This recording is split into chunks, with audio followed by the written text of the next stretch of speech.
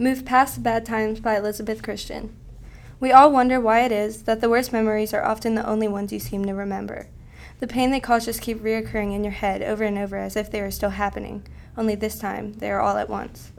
The feeling of this pain can be so overwhelming it feels like every door you have worked so hard to open just shut in your face and added 5 more locks. Sometimes you just have to turn around and hope for another door to open. I believe in moving past the bad times. I feel that once you move past a bad time in your life, the haunting reoccurrence will slowly but surely disappear.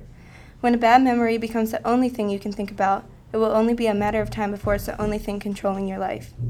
Moving past these bad times will almost guarantee your happiness. All my life, there have been so many ups and downs that, trust me, have not been easy to move on from.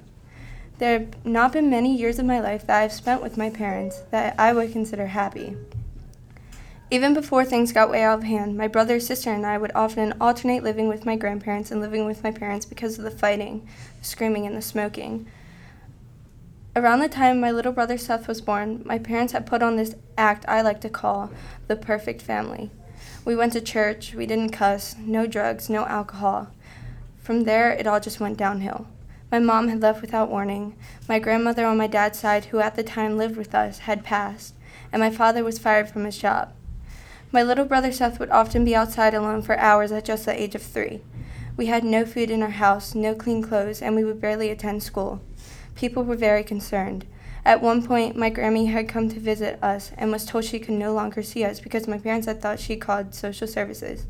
She was not the one who had called before, but after hearing that, she immediately went to social services. At one point, my grandparents were told that my siblings and I would be split up and taken to different foster homes. They had to find out what they could do to get us. The social services man had later called my grandparents back and had questioned them if they would actually pull through with their request.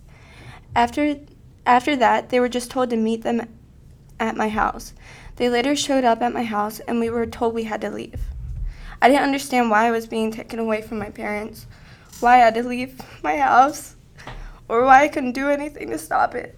This horrific event that had occurred stayed in my head for years. Then I moved on. It has now been 7 years that I have been living with my grandparents, and I realized I am much happier here than I have ever been.